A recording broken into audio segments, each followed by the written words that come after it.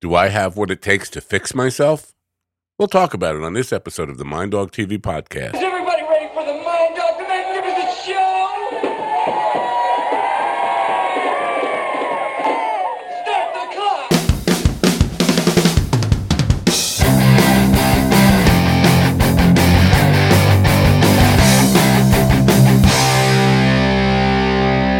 And welcome, my friends, to yet another episode of the Mind Dog TV podcast. I'm Matt Napo. Thanks for coming. It's great to have you here, as always. We're going to talk about fixing me today.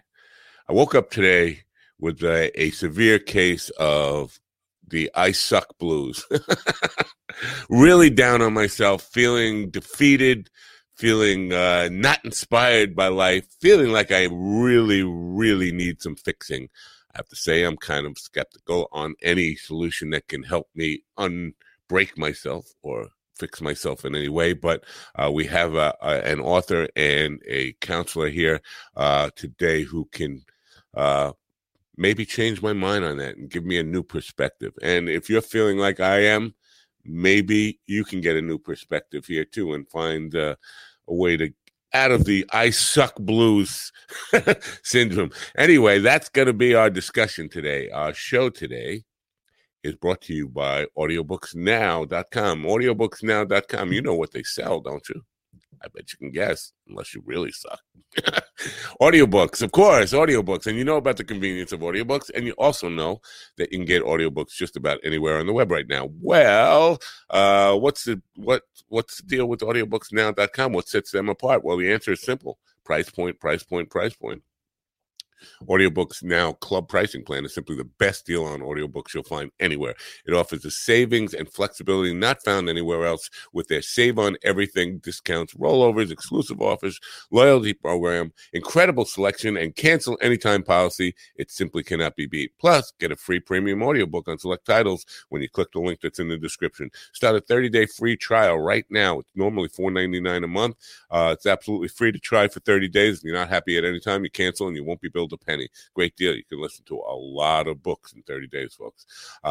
With audiobooks now, you save on every audiobook you purchase. They do not use gimmicky credits to hide the true cost. Whether you want to save big through the club pricing plan or simply purchase at their everyday low prices, they offer the largest selection of audiobooks anywhere. You can download or stream your audiobooks through the website or free apps, and all the apps include in-app purchasing. Great deal. Hope you check it out. Link is in the description, audiobooksnow.com. Do appreciate you patronizing all our sponsors. Now, Faust A. Ruggiero, his professional career spans almost 40 years and is diversified and compelling as it is consistently established new and exciting cutting-edge counseling programs in his pursuit of professional excellence and personal life enhancement. He is a published research author, clinical trainer, and a therapist who has worked in settings that have included clinics for deaf children, prisons, nursing homes, substance abuse centers, inpatient facilities, and as the president of the Community Psychological Center in Bangor, Pennsylvania. In that capacity, he has developed a process way of life counseling program and has developed into a formal text presented in the Fix Yourself Handbook. Fix Myself Handbook. Anyway, ladies and gentlemen, please open your ears, open your minds, and help me welcome Faust Ruggiero to the Mind Dog TV podcast. Faust, welcome. Hey, thanks for having me on, Matt. It's a privilege. Well, it's my privilege to have you, actually. And as you probably heard in the intro there, I really need to talk to somebody like you today. It's some days are worse than others, but sometimes I am really down on myself, and today is one of those days, and I am skeptical that I can be fixed. So I'll change my mind, if you will. You know what? I tell people all the time, everything you have, everything we need to change is already in there. But we're people who base the way we feel on everything from the outside, what's going on outside us, that person, that trend, this thing in the country, work, relationships, whatever. We got to start looking inside, go inside and get the power you got inside. It's all there. We just stopped using it. That's all. Right. Well, okay. That sounds simple enough, but I'm not even sure why, and again, you're right about having to look inside, but there are so many things. And I don't think most of the stuff is, in my particular case, feeling down and feeling like I'm not as successful as I want to be, not as happy as I want to be, not as healthy as I want to be. I don't think I'm blaming a lot of that on outside resources at the moment. I'm kind of looking at myself and saying, and I'll tell you one thing is taking on this, I kind of moved away from a life that depended on an income from an outside source to become self-dependent and a self-employed doing the podcast stuff. And it works out, and I'm making a living of it, but it's more work than anybody could ever imagine it would be. And the idea that when we become self-employed, we're going to work less than we do in the corporate environment is a total fallacy and a myth. I'm working so much that I'm up to 4 a.m. every day. And then by the time it comes around to 8 a.m. or even 7:30 p.m. when I getting up, I've slept 3 hours, no REM sleep, and I'm walking around like a zombie, and I just really down on myself. So, I'm not sure I'm looking at external sources, though. I know that the responsibility is all mine. I'm just not clear on a roadmap on how to get back to normal or some feeling of normal. Can you relate to that? Yes, and it's exactly why I wrote the book and why I started the program, because, I look at the self-help literature. I talk to other counselors, and they're all saying the same thing, and they're giving us great generalizations and wonderful acronyms and all this crap that isn't usable. So I wanted to put something together that was practical and said, here is the roadmap. You start from maybe depressed and angry and confused and whatever, and let's take the journey and let's say, here are all the issues. 36 chapters worth of all different kinds of issues. Let's get the information for it. Let's say exactly what you have to do at the end of every chapter so you can get there. And that's what I wanted to do. That's the way I counsel. When people come in, I don't do this, fluff and pat on the back stuff, because it doesn't get anywhere. I say, okay, let's talk about where you are. Let's define all the issues and let's put the plan together. That's what I did in the book 36 times over. Gotcha. So I was, to be honest, in confession time here, I have not read the book yet because I just found out about you probably less than 2 weeks ago, and we booked you on the show, and I have not had a chance to even read into the book. But in the synopsis of the book, seeing that it's a step-by-step, I was under the impression just from that line that it was a one-size-fits-all. But hearing what you just said, it's step-by-step for any particular situation that you might find yourself in. So it's a lot of 36 different step-by-steps at the end. Exactly. If you walk in my office and you say, geez, I want to counsel with you, I don't want you to come in every time you have a problem. I want to help you make yourself strong so that whatever comes on, you've got the roadmap every time. You can refer it to what we're teaching, and here are the exact steps. And then if you forget, it's a year down the road, and you say, I kind of slip back, you go right to that chapter. They're about 3 or 4 pages. Men love this. 3 or 4 pages, and then it goes right to the steps. You get your refresher, and you get back on track. To me, that's the way you're supposed to do it. Wow. So there are so many, and I'm glad, because I think most of society, and we kind of trained or conditioned to think this way. Most of society, when we look at things, we want a one-size-fits-all solution to everything. And we're all individuals. And so how did you come up with 36? Because it seemed like there were more than 36 psychopathies, whatever it is, in the world. What I did, after you go through all the training and you get in the real world and see how much of it doesn't apply, I started to realize again that everything's in there. We just got to define it and go get it. So I started to define it. And I'm talking about process. It's just like getting honest with yourself, slowing your emotions down. You talked about no sleep. Well, you get up with no sleep. It's not your brain that starts the day. It's your emotions typically.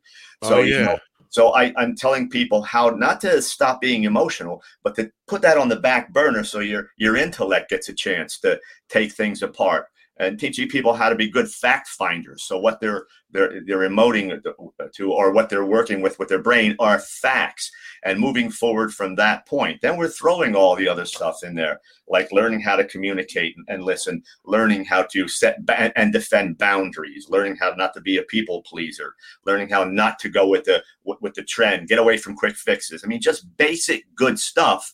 And if you teach people all those skills, they get this toolbox that's full of stuff that's there for any time. So, something happens, and typically I might react and say, what in the world? And now I say, let me take a step back. Let me catch my breath here. Let me look at all the facts. Let me use those tools. And you just apply them one at a time to whatever comes up in your life. So there are actually 52 processes that I apply in 36 chapters, all various problems. And it's just laid out that way. Start with a problem. Okay, here's all the facts about it, 3 or 4 pages. Now do this, do these things, and you're going to start changing it. You're not going to change it. It's not a quick fix. It's a life program. Any good program is. This fix yourself in 10 easy steps crap is, you know where that goes. So it's something that you should have every day for the rest of your life. Right. Well, you started with a place which hit home to me, especially emotional reactions versus intellectual reactions. And being a person who is very introspective and looking at, that has been my biggest bugaboo. I'm using that word because I can't find the right word to use. Yeah. My biggest problem in life is, and it's gotten better, but coming from an emotional place and keeping my emotions in check. And when I let my emotions take over, I give the world the impression, I give myself the impression that I'm not as smart as I am. I become very stupid when I'm dealing in the realm of emotion, and it's so counterproductive. Now I recognize that and put it in some degree of check, but not completely. And you're right. When I'm waking up without any REM sleep and even though I'm trying to keep a sense of humor about how I talk to myself about it, my emotional reaction, my reaction is completely emotional. So how do you cut that off, that emotional reaction part? Is that a skill you can learn? Yes. The first thing you do, and I open the book with 3 or 4 chapters, say, start these things first. The first thing I tell people to do is take your mind off autopilot. The same thing over and over again, because all we're doing is we're making mistakes over and over again. We're following the crowd, and that seems to be the way people like to do things. But then I say, you got to slow down. Anytime we're emotional, if you look at it, you're going fast. Your mind, everything's going real fast. We don't finish thoughts. We don't look at information, and we just react. And of course, since we're not looking at facts, everything looks horrible. So I just say, slow down first, because then we're going to teach you how to be fact finders. I mean, that's a huge part of this whole thing, is being able to just focus on the facts. And you just said one of the most important points. You get up and you start talking to yourself. I do a whole chapter on language, not just on how we talk to people, how we talk to us. We train our brains to think in negative terms. Then we're angry and we're intolerant, and then we're jumping to conclusions because we've been training the brain. But there's the proof. If we trained it to go negative, if we change the internal language a little bit and start saying, well, I can do this. All right, let me slow down. Let me get the facts. Okay, now I think I got a plan. I can move forward. And we keep doing that. We will train our brain to do that. But it takes some time. Right. I've heard this message, and at some point in my core, I believe it, that about the words we use. We hear our own words, we hear our own language, and we react to our own language. So when I catch myself doing that, and I do it quite often, negative language towards myself that I hear, and I know it's detrimental to myself, I try to make it like so over the top that it's ridiculous and in a comedy bit, telling myself, try to make it, soften the blow as much as I can, and soften the repercussions from talking bad to myself. But it's a habit that, and I found myself doing it this morning, and said that quite quite a few times to myself is like, saying you're a loser is not going to help you get out of this feeling of being a loser. But I try to like make it so over the top ridiculous that I won't believe it. But how do I stop myself from that? Because it's 60 plus years of habit at this point. You just said the magic word, stop. What I tell, it's a two-step process. People always say I use humor or I start talking to myself positively, but they didn't stop the negative first. And as crazy as it sounds, and it is as simple as saying, no, I'm not going there. I am not doing that. I'm not putting myself down. I'm stopping the train right here. And this is what I'm going to put in instead. It's like if you go out in the rain, you're getting wet. Well, if you want to dry yourself off, you got to get out of the rain first. Right. All right. So stop now. And I'm saying to myself, I am not doing this to myself. Now, this is what I'm going to do. You'd be surprised how powerful those statements are. Wow. Does the system require any kind of those rituals, affirmations, all those kind of things that make it feel new agey and it can be a turn off to people? No, they don't. And those are the things I've been trying to get away from, because those are the trendy things, and do all these affirmations and all that kind of stuff. You can throw one in, but have all the right information first. It's a practical plan. Giving an affirmation to something that requires a lot of work, you might, give yourself a little push, but the shelf life is very short for those things. You want something that's going to last a long time. That and what I keep telling people is you're changing the way your brain works. You're learning things, and learning is a function of repetition over time. That's the only way the brain learns. So You got to keep on feeding it over and over again. An affirmation is great, but it very rarely ever carries the steps, the information that says, okay, now do it this way. It says, you're a great guy. Now just keep on going forward. Well, what in the world does that even mean? Yeah. And some of them, I just think of one that a group that I've been working with lately. They all get involved in this daily affirmation, and part of it is magical thinking. And that kind of, it's nice. Again, I understand that the words you're saying can have effect on your psyche and your attitude towards the day. So if you hear yourself saying these things, but when you say things like, as if by magic, my world is going to become better, part of you is also knows that you're bullshitting a little in that, right? We're not that stupid. The brain is very smart. You may get to part of the frontal cortex and it feels great, but that backside saying, no way, it's not happening. Right. And so you're really sabotaging yourself as you move forward then. And that's what I keep saying. It's a program that every day you're going to keep on doing it. Those affirmations don't do much unless nothing works unless there's a plan to support it. It's just common sense. It's the way the mind works.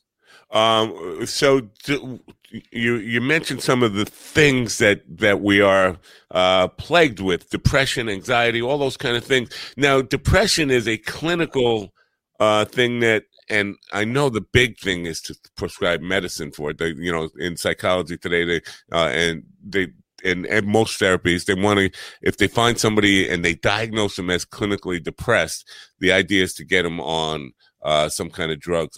Where do you fall on that? Can what you teach and what's in the book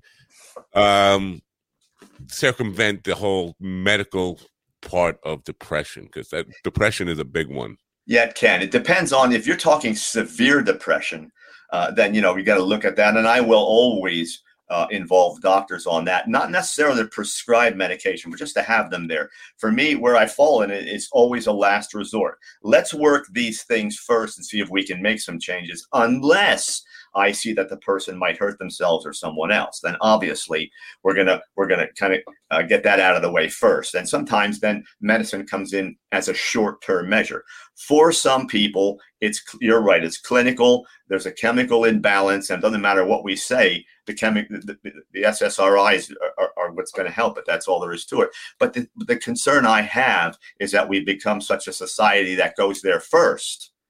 that we're not giving our brains to be trained a time to be trained any other way. Once I take the pill and I feel better, I'm not saying, well, now teach me some new skills because I feel better and, destination arrived. I would rather see people avoid that kind of stuff, because I don't care what the medicine is, after 2 or 3 or 4 years, it stops working efficiently. Now they up the dose, or they add something to it, or they take you out of it and you go through withdrawal and you start a whole new one. It's just a vicious circle. So if we can avoid that, that would be great. And my people, we usually do. Right. Well, I think my generation, and you're probably around the same age. I'm a little older than you, but we won't say that again. Yeah, no. But the generation who grew up believing in better living through chemistry, they've become addicted to things that are not doctor prescribed chemistry. Now, did this, and that can be a demon to battle on your own. Does your book give any hope for or help towards that situation of alcoholism, drug use, dependency, and all that kind of stuff? Can you do that? Can you fix yourself of those ailments? Yes, I do some chapters on with addiction. I'm a certified addictions counselor, so certainly I'm going to put that in the picture. And I talk about 2 types of addiction. One is to the drugs and things like that. The other is things that we can get addicted to that we do, like anger, which really can be an addictive kind of thing. So yeah, I do. If you work this kind of a program, you really don't have a need for all those other things, because you get up every day confident. You're saying, all right, whatever comes along, I may struggle with it. I'm not going to say I'm making the world easy here, but I'm saying, I can go out and I can deal with it. And usually I'm going to come back okay. Every now and then something's going to get me for a while. But for the most part, whatever comes along, not only can I can get through it, but I can feel good about it when I'm done. That's the key. You want to, it's that old, thrive kind of thing everybody's talking about today. Let's not just survive, we'll thrive. Well, let's be happy while we're doing this. And that's the other thing I teach. If you're going to do this kind of a program, don't make it drudgery. Don't make it a chore. Enjoy it. Enjoy the change that's going to happen for you, because that's your growth, and it'll keep on happening if you stick with it. Right. One of the things that, speaking of addiction, that the 12-step programs teaches, and they teach a lot of different things, but one of the things they teach is people, places, and things. And so there are people in your life, close relationships that sometimes you can't just cut people out of you. I'm talking if it's your spouse, or if it's your family, your parents, your children, whoever it is. You're not going to cut those people out of your life, but they can be bad influences. My mom used to say, you can't hang out with Joey anymore. He's a bad influence. How do you make those changes within yourself when you are in a nuclear family that I'm not going to divorce my spouse because I'm working on a problem, even though they may be contributing to that problem anyway? How do you reconcile that? It's a great question. I do 2 things. I have 2 chapters in the book, very, very close to each other, in fact, in the book. One is called gatekeeping, where you're going to, when you can, decide who gets in and who doesn't get in. And you don't take toxic people in, and you don't take people that are going to sabotage you. All those kind of people, you kind of get those out of the picture. Now you're on to the next part. What if I live with them? What if it's mom? What if it's dad, my brother, my wife? Now we're talking about boundary setting and defense. That's what we're talking about. The boundary setting is easy. All right, I don't want you to do this, and I'm going to tell you. And then, of course, the boundary thief comes along and says, yeah, right here, I'm here now. So then you're going to put the sanctions up, and you're going to say, if you keep doing this, this is what will happen. And you got to be able to defend those. And you're going to run that through. Now, if the person gets to the point that they're really toxic and they're telling you, I'm not going to stop, then you have a decision to make. Then it may be, I'm going to leave, and it doesn't have to be you're taking the person out of your life. It may be you relocate, or you're going to see them less often, and then you're going to put those boundaries in. There are ways to do all of it. Every situation's different, but there's always ways to fix this. The problem is when toxins come in, we get emotional. We Right. start getting angry. That SOB did this to me. I told them about leaving the cap off the toothpaste 1,000 times. It's just, and often it's not the big thing they do. It's 100 little ones, and they just don't respect me. And so you get up and it's constant. There's ways to change all of it once you get your emotions out of the picture and get your head in and put a plan together. Even that one, it works. Well, you talked about anger in there, and you just kind of brought it up again a little bit about that. I had problems with temper tantrums my whole life up until, and I'm not going to pronounce myself cured, but I haven't had one in probably 10 years. But they were severe, and it ruined my life, and it ruined the people in my life who I cared about the most. It ruined my relationships with them to a huge degree. I mean, everybody, people walked on eggshells around me. People were afraid of my temper. And I don't know what happened 10 years ago, 12 years ago, that was the light that finally just dawned on me, and how I made that change. If I could, I would bottle it. But, and again, I am a very introspective person, and I think about this consistently. Is it possible just to grow out of a bad temper? You know what? You're on the right track. What happens is, you mentioned getting angry and you destroy those external relationships. The other thing you destroy, and you feel it, particularly if you're introspective, you destroy the relationship with yourself. And then you start looking down at yourself and you're saying, there I go again. Maybe no one was around, but I just put the hammer through the window. It's that kind of, so you start not liking yourself because of what you're doing. And then every now and then there's a little example where, you know what, I didn't flip out on that one. I know I can do this. But it's almost like a bottoming out with yourself. I got to start a new relationship with me. I got to stop doing this. Now the other people are liking it too. You get to a point where you really don't like yourself, because after you have those anger outbursts, it's exhausting. Oh, you're done. You're blown away physically, intellectually, emotionally, and spiritually. You just lose it. Yeah. And then you have to have that recovery period.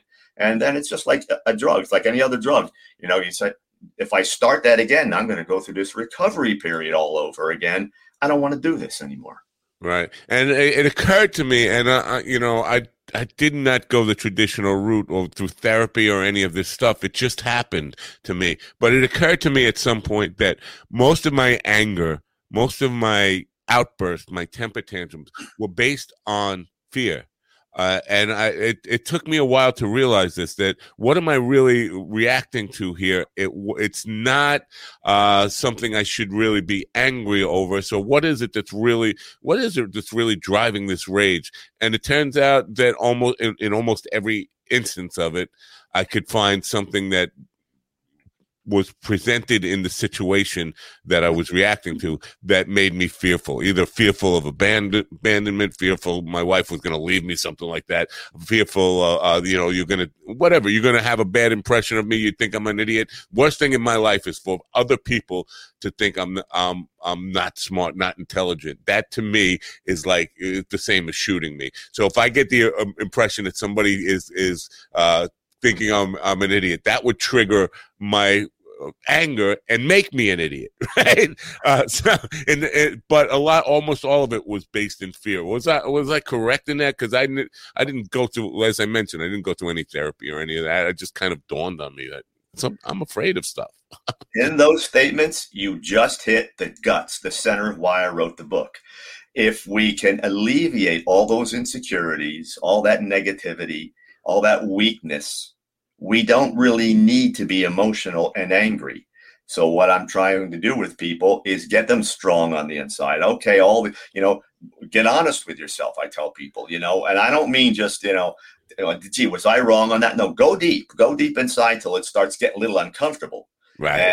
And then you're going to find your honesty. I always talk about like peeling an onion, get the paper off. It's nothing. There's your first level of honesty, and we all do it. Now get down to the levels below, those layers where your eyes burn and it tastes horrible before you even put the onion in your mouth. That's honesty. When you get there and there's no defenses and no lies and denial and rationalizations, Now you're starting to work with you. Those are the first steps. You get that going and you start getting strong. When you can face yourself, there isn't a need for anger, because whatever comes along, you can look at and say, I know what that is. I know, I can feel it. I can feel that little anger coming. I know where it's coming from. I'm not going there. But we got to get strong on the inside so that we are more secure people. Then we're not reacting. I've had many people who build themselves as mindfulness coaches on the program, and not to degrade any of my guests. I love them. I appreciate their time here, but I have a big problem with the concept of mindfulness. And one of the ways they always, because every single one of them I've asked about this temper issue, because it has been a thing in my life, and not only just me, but generationally throughout my family, I see it. It went from my father to me, my brother, my nephew, my son. And so it's an important issue to me. And when I ask them about it, they always start with this count to 10 stuff. And I was like, you know how ridiculous that sounds? Because that moment when you flip that switch between normal Matt and rage Matt is a lightning strike sliver. You don't have time to think, oh, I need to count to 10. You're already in that rage mode, and there's no way to come back until the rage has expired itself, has worked itself out. So that, to me, mindfulness is, and I appreciate the intent behind it, but I don't think it makes much sense. Where do you fall on that? It rarely ever works. First of all, I never, ever use that concept. And I'm nothing against these folks. I know they're trying to do well, but it requires a whole lot of training to do what we're doing, and experience, and all the various places we get our experience from. You know, what is mindfulness doing, and what is count to 10? We are treating a symptom again. When you get angry, do this. Well, we're back to what you said before. What is causing the anger? Right. If we never get that out of the way, we will continue to be angry. So what we're going to do, count to 10 for the rest of our lives? There's got to be a point where the counting stops. So, you know, the mindfulness stuff, all these little approaches are like taking the pill. Okay, now you're not taking the drug, but you're taking this quick fix that'll help you think when it comes along, assuming you have enough presence of mind to do that. And that rarely ever happens once you're angry. You know, right. So I'm back to what I'm teaching. Get to the causes of all this. Be strong inside so you don't need these little games to move forward. Good stuff. We're at the half-hour mark, which is usually where I like to kind of promote my guests' work. The book, well, first of all, the website is www.faustruggiero.com. It's all written in the scroll that's going across. The link is in the description to make it nice and easy for people on the podcast. And the book cover looks something like this. That's the Kindle and the hardcover book, and you can get them directly from Faust's website, and I hope you will check them out. Now, stories and lies we tell ourselves. My whole life, and my brother, we and everybody in my family who's on that side of the family has told ourselves this lie, and a story that until I recently, it wasn't a lie to me. It was very real. And for me, I measured my whole life against my father, and thinking that I was a carbon copy of my father. And it wasn't until I did a real, let's get down to specifics. In what ways are you like your father? In what ways are you not like your father? That I realized that I was lying to myself for the last 60 plus years. I mean, that happened by accident for me. I didn't, again, no therapy here. And so by the grace of God, I guess I found some things that put on a light. But with regular people, normal people, not me, when those, how do we identify those lies? Those stories we tell ourselves that are just not based in anything reality, but we bought into them, and they are negative influences in our life. Questions. That's what I've always done. You know, people will say that, like, I'm just like my father. I'll say, stop. Tell me how. And we'll go into that. And they'll start with the first layer. So like that onion, we'll go to the first layer. Well, he was angry and I'm angry. Well, I said, so you do one thing like he does. Let's tear it all apart. Let me ask you some questions, and we go deep. Then the person starts to say, well, yeah, my mother was like that too. Or I don't know anyone because you are an individual. You're gonna take those genetics, and you're gonna experience what the environment brings, and it's going to create some things for you. So are we going to have some elements of ourselves like our parents? Yeah. But the other part of it is, for adopted kids, when we take them away from their parents, they'll say they're like their adopted parents. Right. Well, so, you definitely pick up some environment. Pick up traits, but that doesn't mean you are them. That's the key statement. I'm not my dad. I'm not my mom. I am me. And that's the next thing I have them do. I say, okay, fine. Let's just talk about you. How about if we put that over here? Let's just talk about you and how you do things. You saw him throw the hammer. Okay, you threw it just like he did.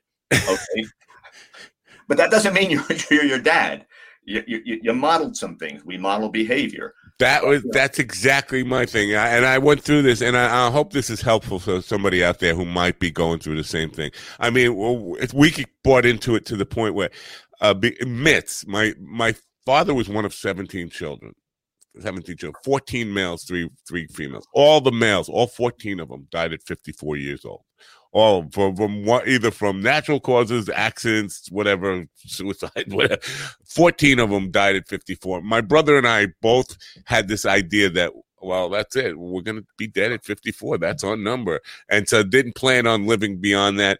But it took me a while to actually come down to those questions saying, the temper is something I got from my father, but I had to compare what else in other ways.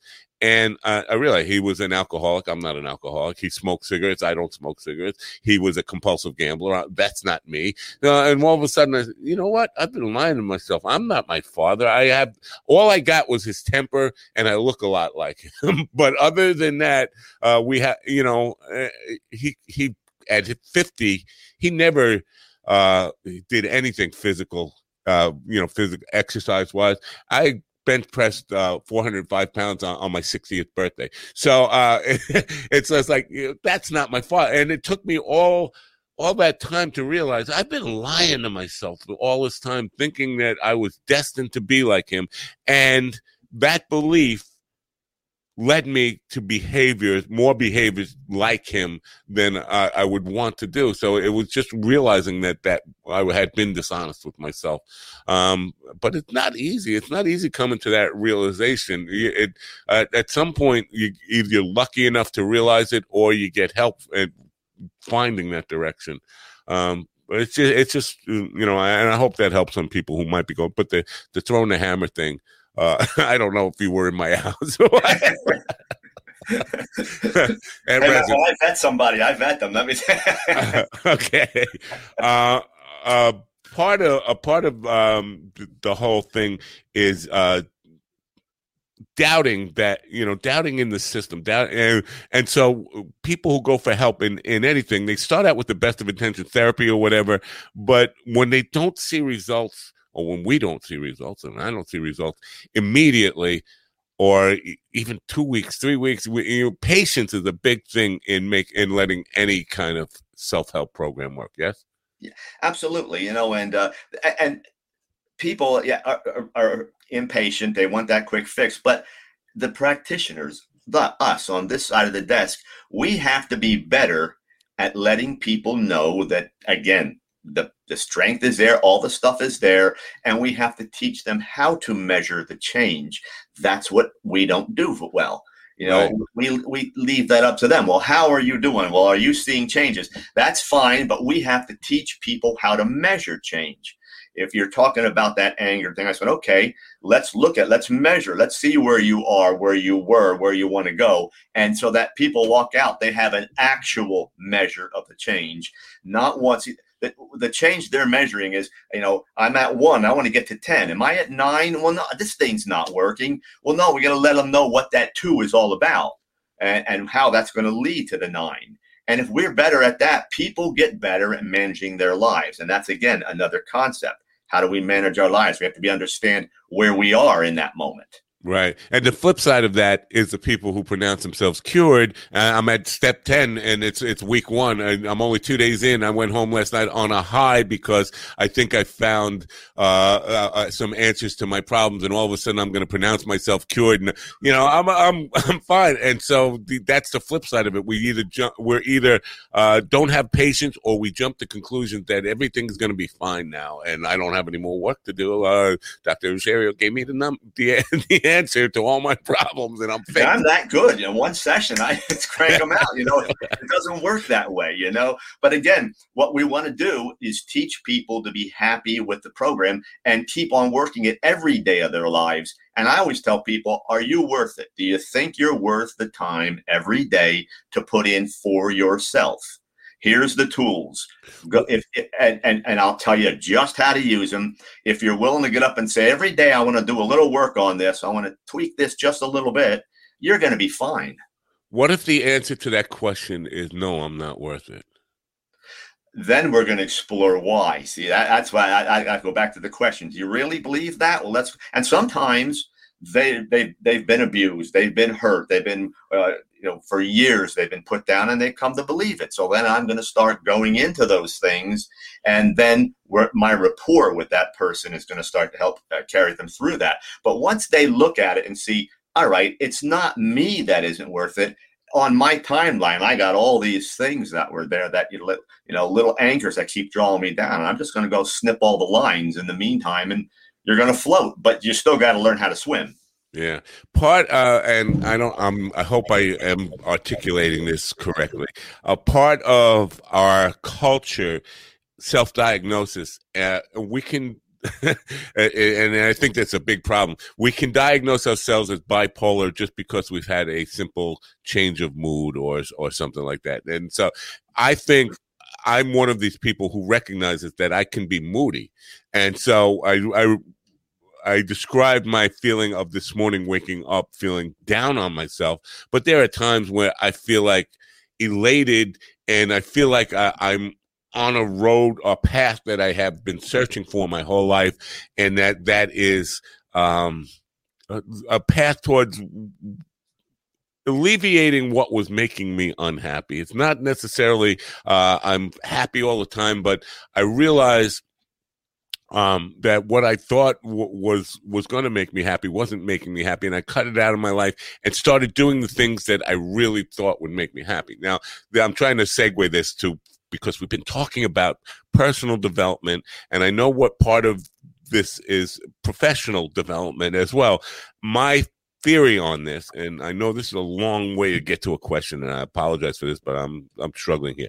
My theory on this, and something I totally believe in, is most people who are walking around unhappy today are walking around unhappy because they're not connected to their purpose in life. They don't feel like what they're doing. I feel like I'm punching a clock in my life, and I'm whatever it is, and career wise I'm talking about.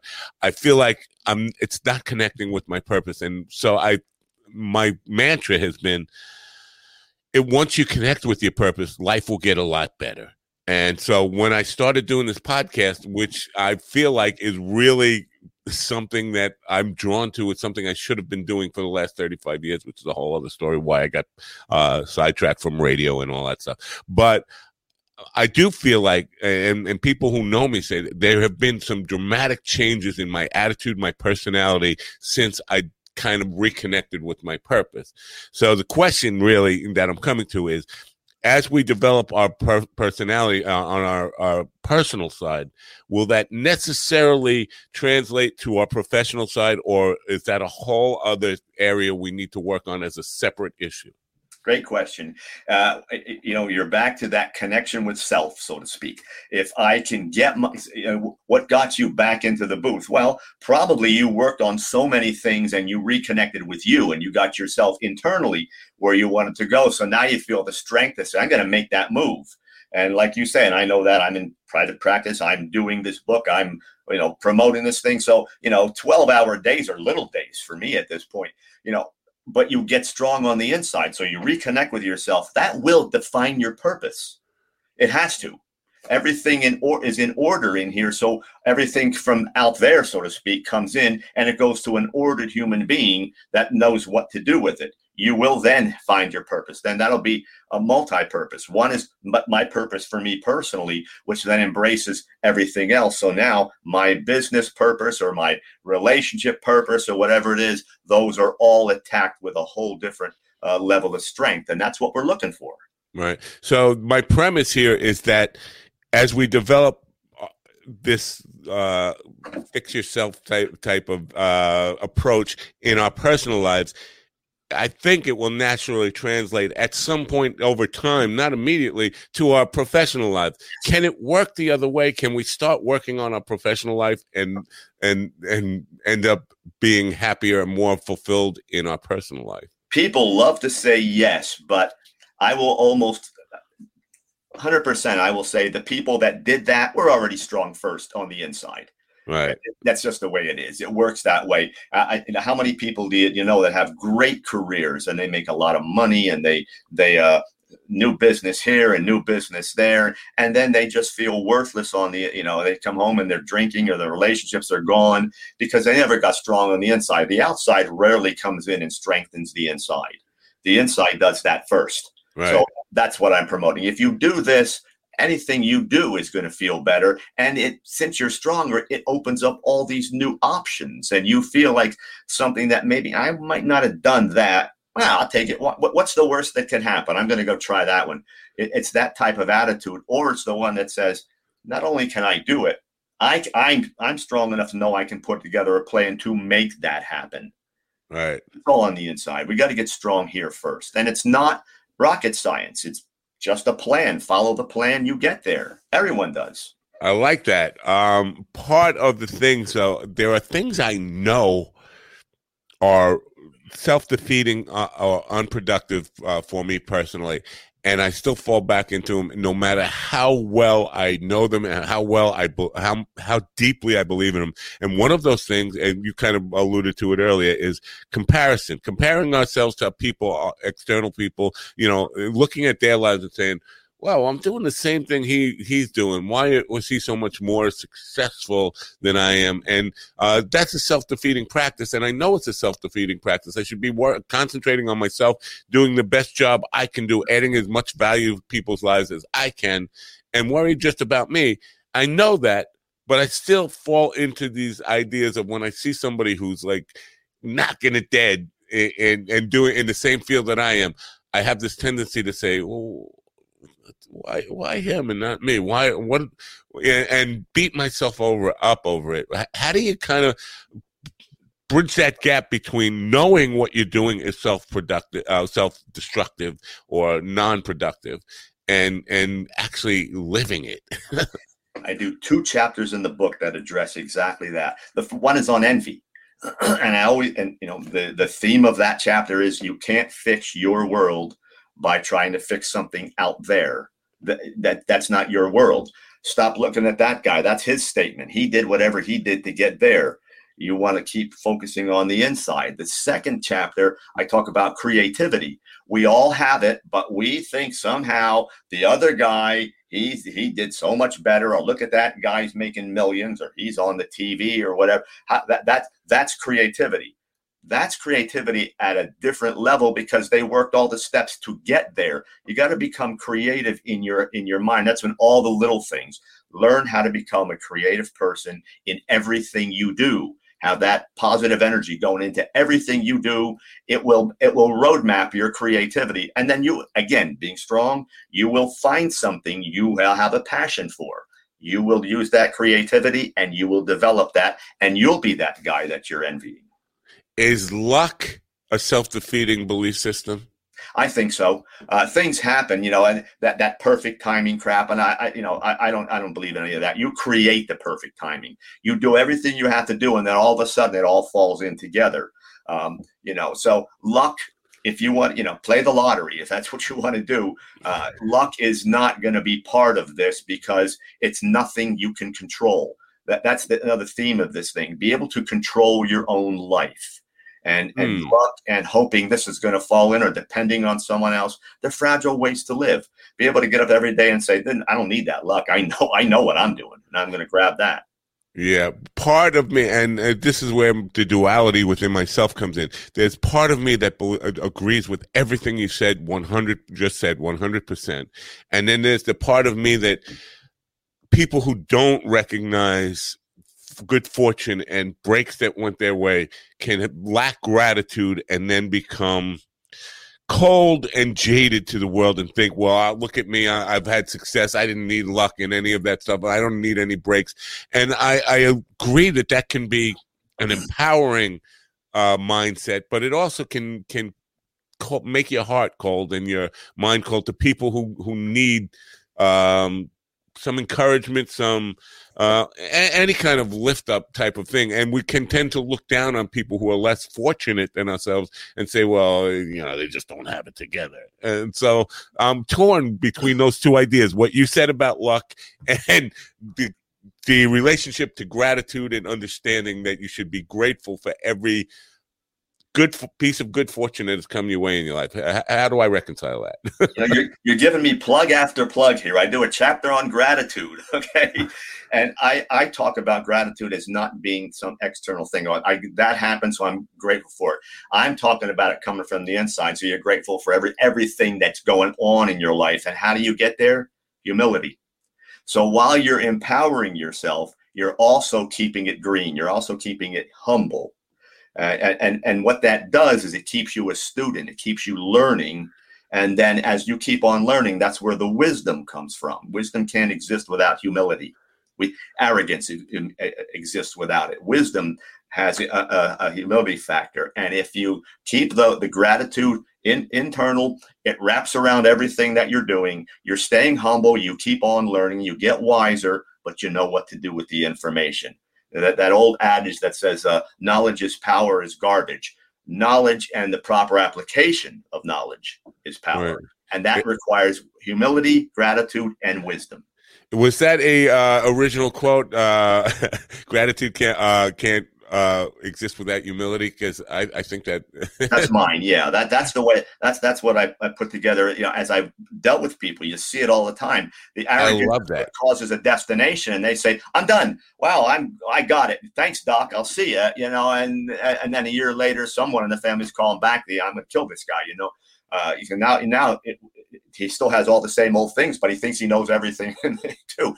So. You keep it humble. I teach this for a living, but as I'm teaching, I'm constantly learning and redoing a few things, not only for other people, but in myself. So as you teach, you continue to learn. You continue to be a student of life. Right. I love that quote. And it's almost one of the ones I need to kind of remind myself of daily. And so the belief in gratitude is an important thing in my life, and I try to cultivate it as much as I can.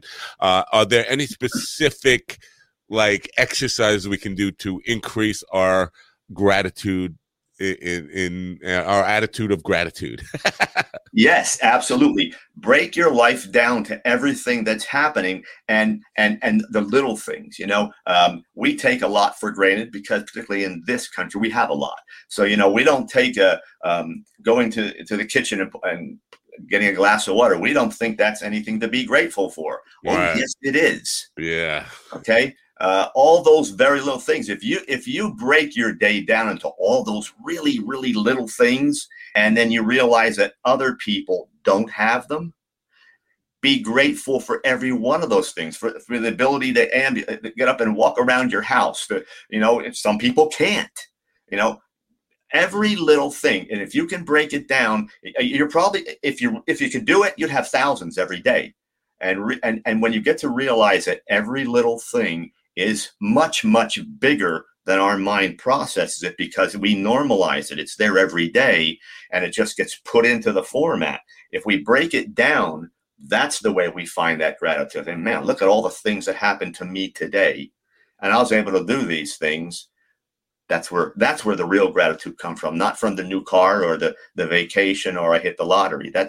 Those are exciting, wonderful things, but that's not gratitude. I agree. I completely agree. And it's something I practice every day. And again, it's always all about me, folks. This morning, waking up with that self-defeatist attitude, that's what got me, at least to be able to come into the studio and do the show today, was reminding myself, you gotta, you got it made. Most people going to work every day to a job they hate. You're coming to do something you really enjoy, and you get the bonus of adding value to people's lives. People who listen to the program, the guests I have on enrich the lives of people. And I thought, well, that's tremendous stuff to be grateful for. Not everybody has that. Most people are dreading every morning when they wake up. And so that talk with myself is what got me out of that funk this morning. And I think about things, very small things like clean water. There are one third of the earth has a population which struggles to find clean drinking water and stuff like that. So, little things mean a lot in gratitude. Earlier you mentioned people pleaser. And again, it's all about me. I have this issue with, and this is what leads to my self-defeatism in a lot of ways, when I don't get enough done for other people, and people make requests of me all the time for things, and I'm thrilled to do them. It's almost like it's an opportunity for me to be helpful, and that's what I love, that feeling of feeling like I've helped somebody and done something for it. But it gets to the point where I take on too much and say yes to too many things, and then if I don't get it done on a timeline, I beat myself up over it. Is that a common thing? Is that what you mean by people pleasing? Yeah, that's exactly what it is. And then the people around you expect that of you, so they don't mind continuing to ask. And my rule of thumb, being a professional helper, if you will, is to look at those folks and say, well, can you do this? You probably can do this for yourself, because I'm not helping them when I'm doing things they can do. Then I'm actually taking some of their power away. I'm making them less productive and efficient than they can be. So I look at who needs the help. I'm glad to do that. And the other folks, I'll say, well, not sure I'm going to have the time right now. You give it a try. If you can't, then I'll be glad to come over and help you later. I just slow the train down a little bit so I don't jump right in there and go. And then I start learning how to differentiate who does need it and how I should help. Interesting stuff. How long has the book been out? Book's been out about 16 months. Okay. So you had to have had some testimonials and people who've read the book and commented on the significant changes that they've made in their life. What is the most rewarding thing about having the book out there for you personally that's come back to you? Where do you derive your sense of accomplishment from with regards to the book specifically? And it's just what you said, that people are getting back to me and saying, wow, this is working. And what it really did is put me in a position where I had the plan. Finally, someone said, here are all the steps. They all told me to love myself. Nobody told me how. They told me to forgive myself. No one told me how. That's all in that book.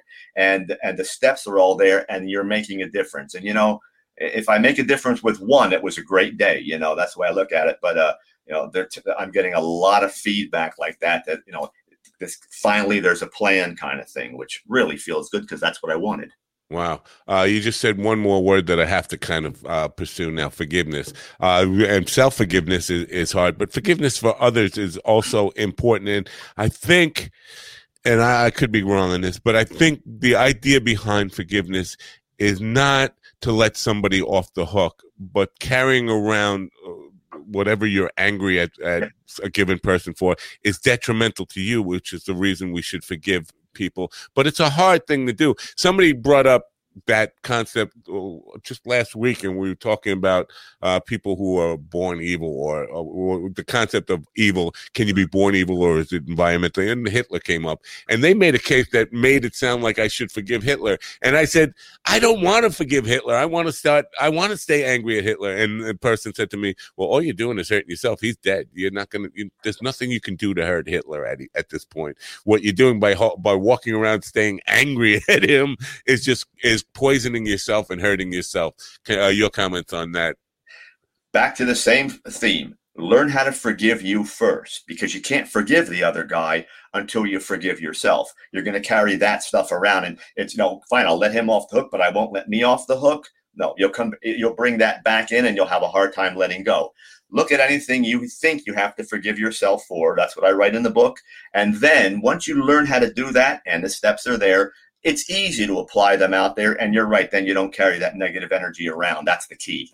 Right. Beautiful way to sum up the conversation here. I like that, because I think I spent a lot of time on this idea of forgiveness. Self-forgiveness is it's a difficult thing to do, but I think it's an important thing to do. It's part of our life.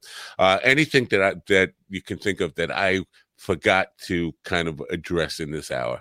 No, you've been very thorough. I would just as I always close, I tell people, you've got it all inside there. Don't worry that you can't do it. You can. Anyone can. Just get a plan to go inside and find all those things that you already have. Learn how to develop them. Stick with the process. Stick with your plan. Love yourself enough, if you will, so to speak, to continue doing that, because you are worth it. All of us are. And then you become a person who, in the end, knows what you're doing. You feel comfortable, and you know how to help somebody else get to that level too.